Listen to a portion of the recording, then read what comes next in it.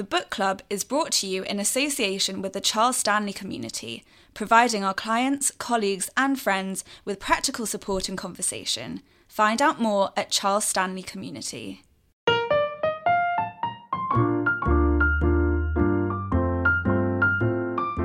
Hello and welcome to The Spectator's Book Club podcast. I'm Sam Leith, the literary editor of The Spectator, and today my guest is Robin Hanbury-Tenison, the explorer and author. Now, originally, I should say, this podcast was to have taken place in the middle of March, when Robin's new book, Taming the Four Horsemen, Radical Solutions to Defeat Pandemics, War, Famine and the Death of the Planet, a scatological book, was coming out. And we agreed in advance of this podcast, if this is becoming, as COVID starts to get a grip, an unexpectedly topical podcast to be doing. It became still more topical because I think on the morning we were due to record it, I got an email from Robin saying, I've just got back from a holiday in Europe and I've got a terrible cough, so I'm not going to be any good at recording. And 2 or 3 days later, I heard from Robin's son, Merlin, that Robin actually had been taken into intensive care with COVID. So, Robin, you've lived through one of the four horsemen you describe in your book. Can you tell me a little bit about what that was like? What can you remember of it? Well, there's an extraordinary irony in it, because over the last 2 years, while I've been writing this book about the four horsemen and the various catastrophes that I see looming and my rather radical solutions to them. The first one, the white horse, represents pestilence. That, of course, is a pandemic. And actually, as early as page 4 in the book, which was published on February the 13th, incidentally, I say we are due for a pandemic inevitably. It's not a question of if, it's a question of when. Everybody agrees with this. And blow me, almost immediately after that, I'm whisked off to Derriford Hospital and spent 5 weeks in intensive care in an induced coma, and have it about as badly as anybody's have it. I was given a less than 5% chance of survival. So, by a peculiar irony, I actually was one of the first people to go right down with the pandemic that I had been forecasting. This became quite a cause célèbre because I actually came through and survived. One of the first people to do that as well. Do you remember what happened? I mean, Merlin told me that you'd been given this terrifying 5% chance of survival. I mean, was that something they said to you, or was that once you were down? No, they actually said it to me. What happened was that we got back from a week skiing in France, where I'd been very fit, skiing very well for me. I felt a bit wished the next day, and actually spent the day in bed. And then my wife dialed 111, which were on the day we should have been doing this podcast, 17th of March. And ambulance turned up, tested me, and whisked me off to Derriford. And then I was in sedation, in an induced coma for most of the next few weeks. But I came out of it from time to time. And it was interesting being in delirium because with the wonders of modern technology, with FaceTime, I was able to talk to my family from time to time, talking absolute rubbish, but it was hugely helpful. And there came a moment quite early on when the consultant actually came down and said, doesn't look good. You've got 2 choices. You can either stay where you are and almost certainly die, or we can take you down and do horrible things to you and put tubes in everywhere in intensive care, and you've got a best part 20% chance of surviving. Which do you choose? A no-brainer. I said, we'll go for it. It was quite a shock to be told that I had a very little chance of surviving. And somehow, thanks to the incredible things they did, I mean, the nurses and doctors were wonderful.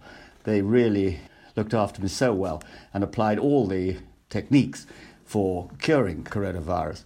I mean, I was on tracheotomy, I was on dialysis, my kidneys backed up, I was on a ventilator, and I was in a pretty bad way. But at the same time, coming in and out of delirium was quite fun, talking to my family occasionally and seeing them.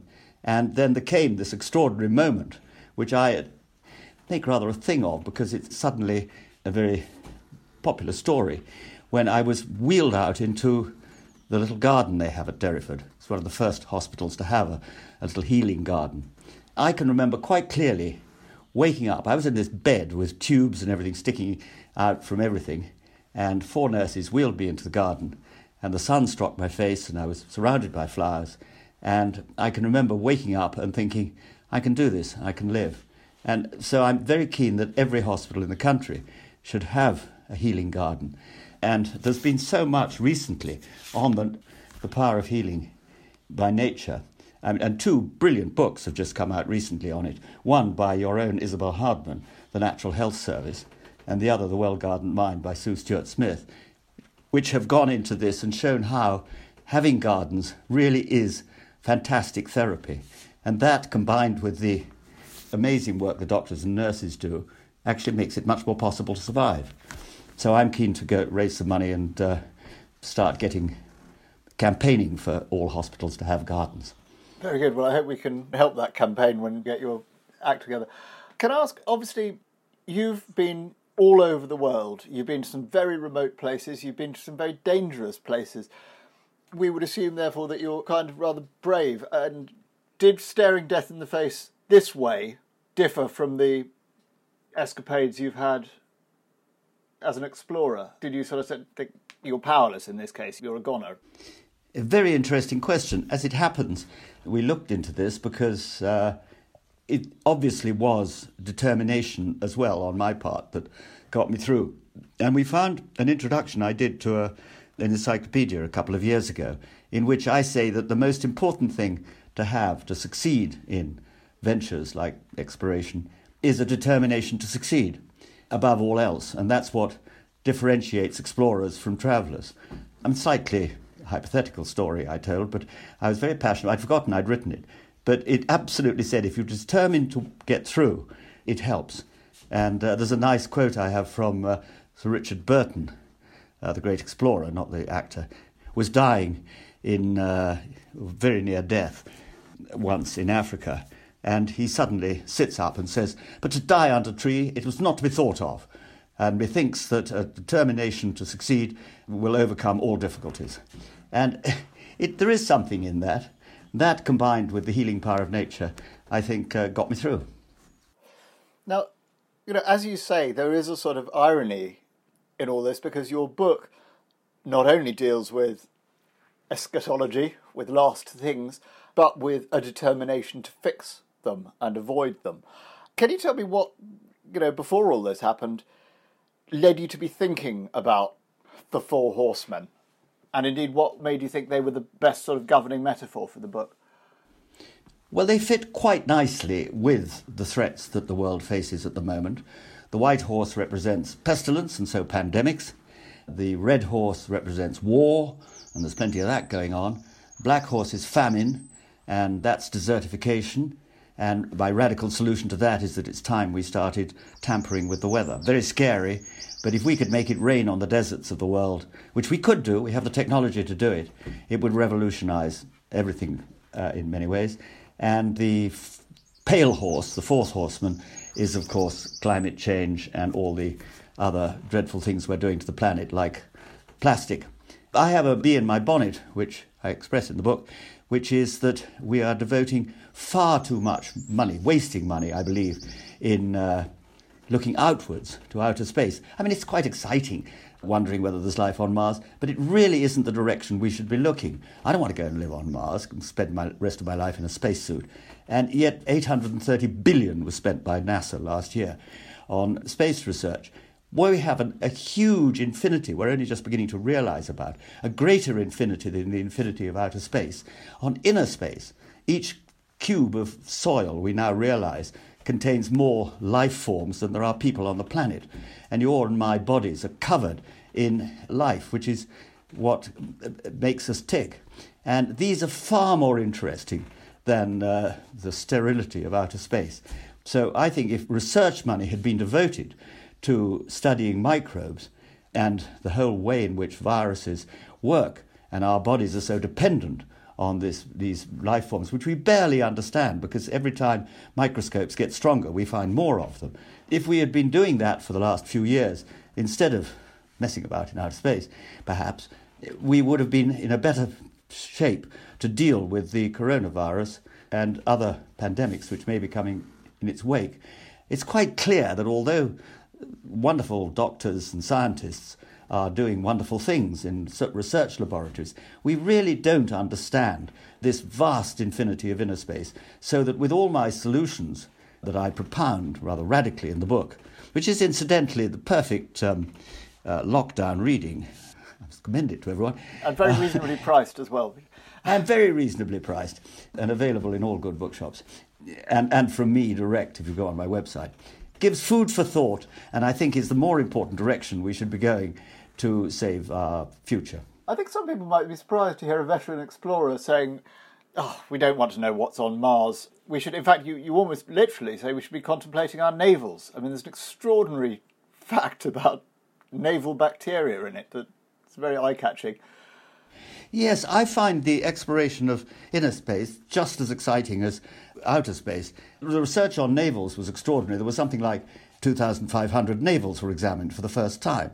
I mean, nobody had really taken much interest in tummy buttons, but they took little bits of fluff out and examined them. And they found that of the 2,500 navels examined, they found several thousand bacteria, half of which were new to science and had never been studied, and some of which, in an extraordinary twist, which gives one an insight into how incredibly ancient and diverse this planet is, one of them they had only found once before in a core sample from 40,000 feet down in the Antarctic, and yet they found it on a European naval.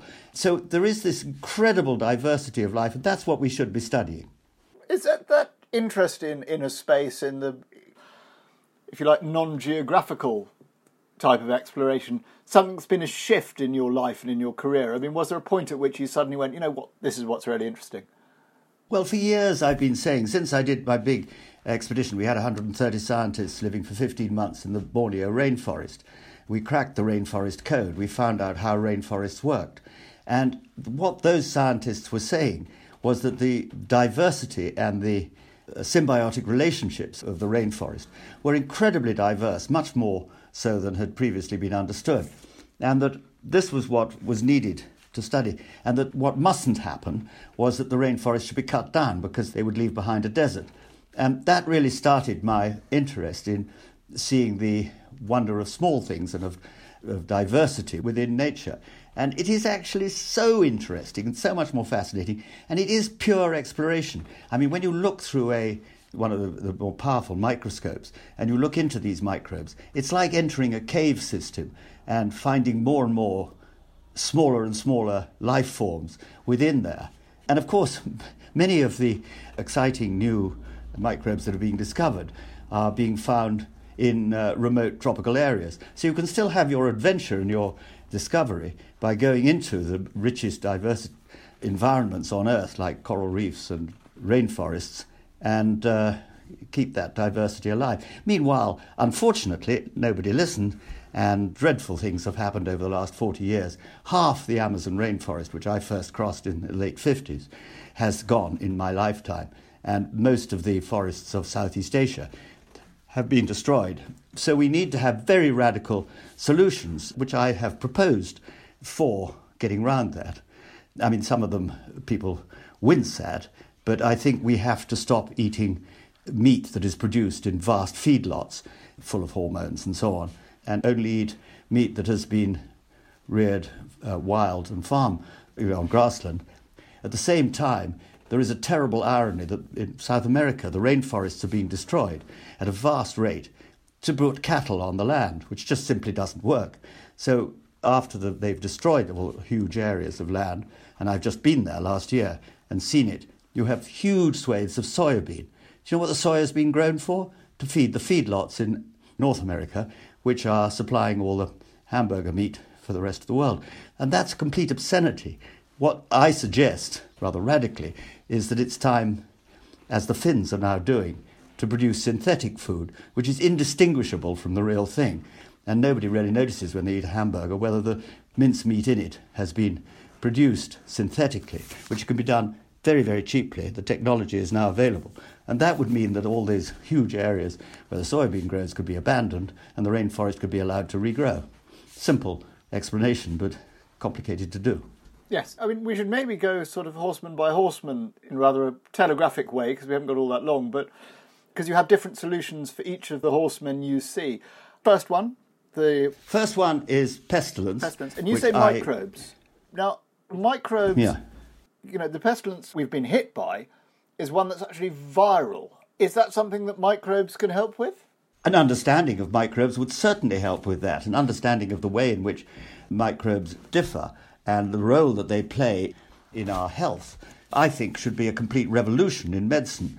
And instead of medicine applying principles which have worked in the past, that this particular plant product which has helped to palliate illness in the past, we'll try it again and see if that works. Instead, I think everybody should have a biological passport signal which doctors could just look at and say these are the things that are looking wrong and start the other end.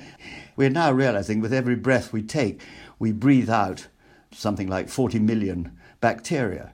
And with those, you can tell so much about what's wrong with a person and what potentially will be helped. So I think there is a huge medical revolution coming, and the study of microbes would resolve that.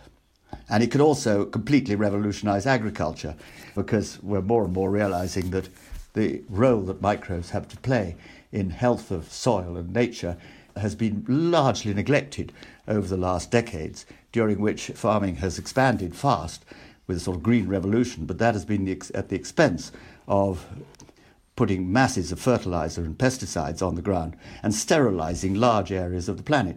It can't go on. We have to have a different way and recognize that by using the power of microbes, we can actually produce everything we need without destroying the soil in the process. Now, with war, your solution is electricity, unexpectedly. Well, war, I'm slightly bending the rules here, but war usually comes about as a result of poverty and overpopulation and ignorance of various sorts, causing people to be mobilized in furious rioting. Look what's happening at the moment in America, practically at war with itself as a result of what happened over there. But most wars start in desert areas by people being dissatisfied with their lot. And my solution would be free electricity for all. Now, this is not possible any longer, with solar panels being dirt cheap. If everybody had solar panels, it would be immensely liberating. Imagine your average housewife in Africa who, in the rural areas, spends the first few hours of the day going and cutting down the remaining bits of forest in order to make charcoal, in order to cook some food, and then spending the next few hours going down to a muddy, dirty river and bringing water up for the family. Now, a solar panel with a cooker and a pump would resolve that and liberate her to go on the internet and get a degree if necessary, or find other outlets for talent. And that itself would be one of the solutions to the population problem, which is that poverty and ignorance are the cause of so much of the growth of population, having far too many children, because most of them are going to die. Whereas if everybody was reasonably prosperous with a modicum of electricity and freedom, they wouldn't gradually, over time, need to have so many children. I think you also suggest somewhere in the book there might be a connection that when people get television, they spend less time in bed. Yeah, that has been suggested. I think they could do better than just lie in bed and watch television. But what the internet can be used for good is by providing education for everybody. And that's very liberating. We've touched on what you're talking about, famine and food, changing our diets. You also have extensive material in the book on the idea of seeding weather, which is kind of fascinating, because I thought it was the stuff of science fiction that you can control climate, but you say very much not. Or control weather, sorry, not climate. This is the most provocative of my radical solutions. Many people don't know that in 1945, two American bombers took off. One went to Hiroshima, the Enola Gay, and dropped the first atom bomb. Almost at exactly the same time, another one was dropping the first cloud seeding experiments over the Nevada desert. And since then, the military in all the great countries of the world have been working on rain weather management. And it's been very secretive. And I think we should now grasp the nettle. People have been very scared of the idea of controlling the weather because, of course, it could be used for very bad purposes as well as good ones. There is an international treaty which says that controlling the weather can never be used for war, for military purposes, and that's been signed up by practically every country in the world. So I say the time has come to look at manipulating the weather. Research is what's needed. There's some very amateurish experiments have been going on, and some of them have gone catastrophically wrong, which of course has set it all back. There's a lovely story about the time that President Bush went for the first Russian May Day celebration, and he was standing beside President Putin. This was 2008 or 2005, anyway, it was a few years ago. It was pouring down with rain. They were standing in the Kremlin, and he said, I didn't think it rained on your parade, Mr. Putin. And Mr. Putin said, just watch this space, Mr. Bush. And half an hour later, the skies cleared, and they had their big parade in sunshine. Bush said, how did you do that? And Mr. Putin said, we did what we always do. We made it rain in the Ukraine. And that morning, they'd sent 30 planes up with cloud seeding, sodium chloride, and even raw cement, and dumped all the clouds that were rolling in. The rain had all fallen in the Ukraine before it got to Moscow.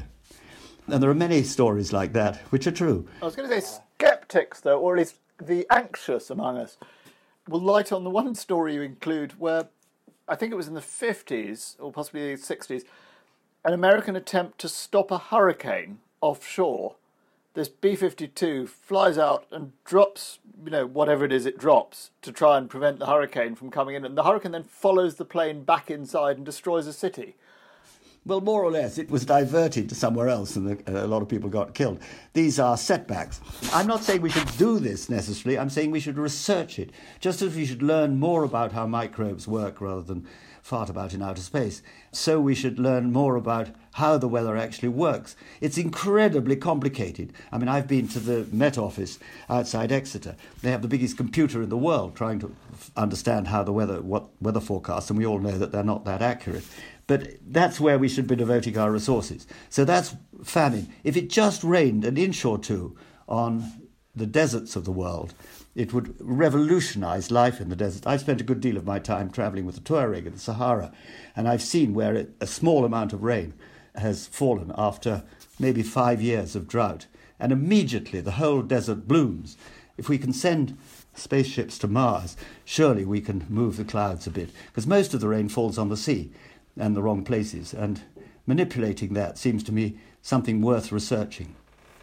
And then finally there's the fourth horseman, which is death, and for that I use climate change and global warming and the very exciting potentials of geoengineering, carbon sequestration and so on, to try and restore the health of the planet. Now, some of these are really wacky and scary things that people are proposing. I mean, giant mirrors in outer space and seeding the oceans to bring more plankton blooms.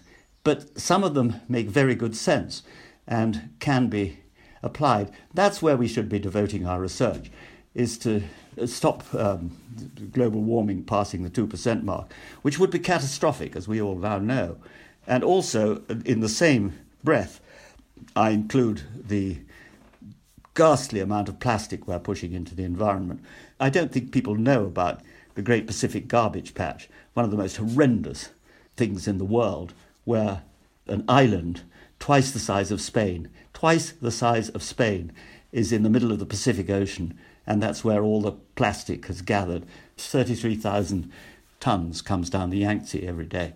It's not, again, beyond the wit of man to devote efforts to clear that up. I mean, I have a dream of seeing large ships, aircraft carriers, steaming into there, sucking it all up and turning it into bricks. We should be doing that instead of spending equivalent amounts of money on sending spaceships up to find out whether there's a microbe on Mars, which I don't care about particularly. I think it's actually suggested that microbes might be the solution to the Pacific Garbage Patch, isn't it? They're trying to find plastic-digesting microbes. Of course, microbes would do the job. One thing that I should raise, because, this being The Spectator, some of our writers and some of our readers, and presumably some of the listeners of this podcast, are still not convinced that either that global warming is happening or that it's a man-made process. What would you say to them? Well, I would say if there was a 1% chance that it was, and that we were likely to bring about the worst forecasts of extinction of life on Earth, then we should be devoting every effort to resolving it. And it clearly isn't a 1%. I mean, there may be a debate about to what extent global warming is man-made, but I don't think anybody doesn't agree that some of it is caused by us. And most scientists would say that it is largely caused by our actions. And I think that debate has almost been won. It's nitpicking not to want to do something about it. There is no doubt that the world is facing very serious threats, and we should be devoting our efforts to solving those problems rather than this escapist attitude of wanting to... It is interesting outer space, but really, do we want to abandon this planet and go and make new worlds elsewhere? I can't imagine people want to spend their futures in spacesuits in an atmosphere with no oxygen. It's a nightmare scenario. It's a sort of give up on this planet and run somewhere else. Is a counsel of despair. One of the themes that goes through the book quite often is your friend and occasional Cornwall neighbour, I think you said, James Lovelock, and his Gaia hypothesis. Now, towards the end of the book, you quote Lovelock to the effect that he says there's two ways we can fix our relationship to the planet. One of them is to live in harmony with it in the way that many native and peoples did, and the other one of which is to live as an extremely high-tech society and that there's no in-between. Which side of that do you come down on? Very difficult question. I don't entirely agree. I'm a terrific fan of Jim Lovelock and admirer of all he's done. I don't always agree. He pushes the limits in making one make these radical choices. I think one can have the best of both worlds, potentially. I mean, we are the brightest beings that have ever existed. We have this incredible brain, which is the most complicated thing that nature has ever produced. And we should use it to the purposes of solving the problems, which we're perfectly capable of doing. I have great faith in the ability of scientists to come up with solutions to these problems. And at the same time, the other end of the scale, I've spent a lot of my time living with tribal people in different parts of the world and seeing their very different attitude to the management of our relationship with the planet. And what is exciting is that I think people are beginning to come round to that point of view. Perhaps the silver lining of this dreadful pandemic we're going through is that through no planes flying and few cars on the road, we've seen already in just bare couple of months the change that's happened. Nature is incredibly resilient, and give it half a chance and we will restore the planet to health. It is not impossible, I believe. I am an optimist, and I believe that if we actually learnt how to control and help nature to restore life on Earth, it would happen much more quickly, and we could live in the paradise that is possible for us. It's very difficult because we have this human ability to destroy everything, but we also have the ability to make it right again. Do you think Lovelock's Gaia hypothesis holds up? Yes, as a general idea, the world is a single interrelated organism. We're learning that increasingly as we discover the incredible symbiotic relationships of microbes. Our whole bodies are really just a mass of microbes making us tick. And we put food in one end and it comes out the other, and the microbes feed on that. It's a completely different way of looking at life. I mean, what we have done agriculturally in destroying so much of the natural way in which the planet heals itself, we can reverse that by allowing nature to take over. So, yes, I do, in general, agree with the Gaia hypothesis. The structure and the title of your book are borrowed from this sort of Christian Book of Revelation mythos, but a sort of long narrative strand that kind of goes all the way through, that frames it, is your relationship or interest in the Mayan civilization. You know, you begin watching the sun rise over a ruined Mayan city. You know, you return to the Maya again and again. Why is that? Well, I use the Maya as a means of making the book a bit more interesting and readable, because just giving facts about the science can get a bit tendentious. But it could have been any civilization. I spent some time a few years ago visiting most of the Maya sites, and it struck me that they were unusual in that the Maya civilization vanished after about 500 years of huge power and sophistication. If you look around the world, civilizations last for about 500 years, and then for some reason they expire. And in the past, when that's happened, another neighbouring civilization has usually overwhelmed them and taken over their land, and the people who expired have moved on to somewhere else. Well, we're running out of places to move on to on the planet. There isn't any more available rainforest, available wilderness. And so we're now on a planetary scale doing what previous civilizations have experienced. And so it seemed to me to be the time to use the Maya as an example of what happens, because quite clearly their civilization expired through the overexploitation of their resources on the limestone of the Peten rainforest. And that is what we are doing on a global scale now. And almost all civilizations have expired for the same reason in the past. And so I just use them as an example. And time and again, when we were traveling through the remoter parts of the Maya country, we came on research stations which were trying to find out ways of using the richness of the rainforest to make life sustainable for the local people. And this is where I think funds should be devoted to help those people. Unfortunately, it's very difficult at the moment to get young scientists who've just graduated to go and live in the rainforest rather than work for some large corporation. That's something that needs changing, and indeed why the internet and solar panels actually make it all now much more possible to live in comfort in remote research stations. So research underpins everything that I say in this book about where we should be looking to find solutions to the disasters which are undoubtedly looming in the background. Robin Hanbury-Tenison, thank you very much indeed, and welcome back to Health. Thank you, Sam. Thank you very much for listening. We hope you enjoyed this podcast, and if you did, we very much hope that you'll subscribe on your podcast provider of choice and or rate and review us. Well, especially if you liked it. If you hated it, don't feel you have to review it. And equally, if there's something that you wanted to ask us about, something you think we could do better or something you enjoyed, please do send us your feedback to podcast@spectator.co.uk. Thanks again for listening, and please join us for our next episode.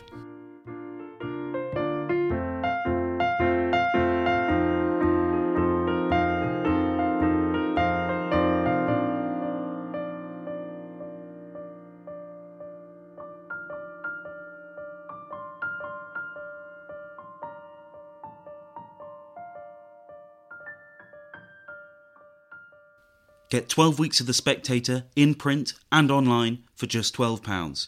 And we'll give you a £20 Amazon gift voucher, absolutely free. Go to spectator.co.uk/voucher.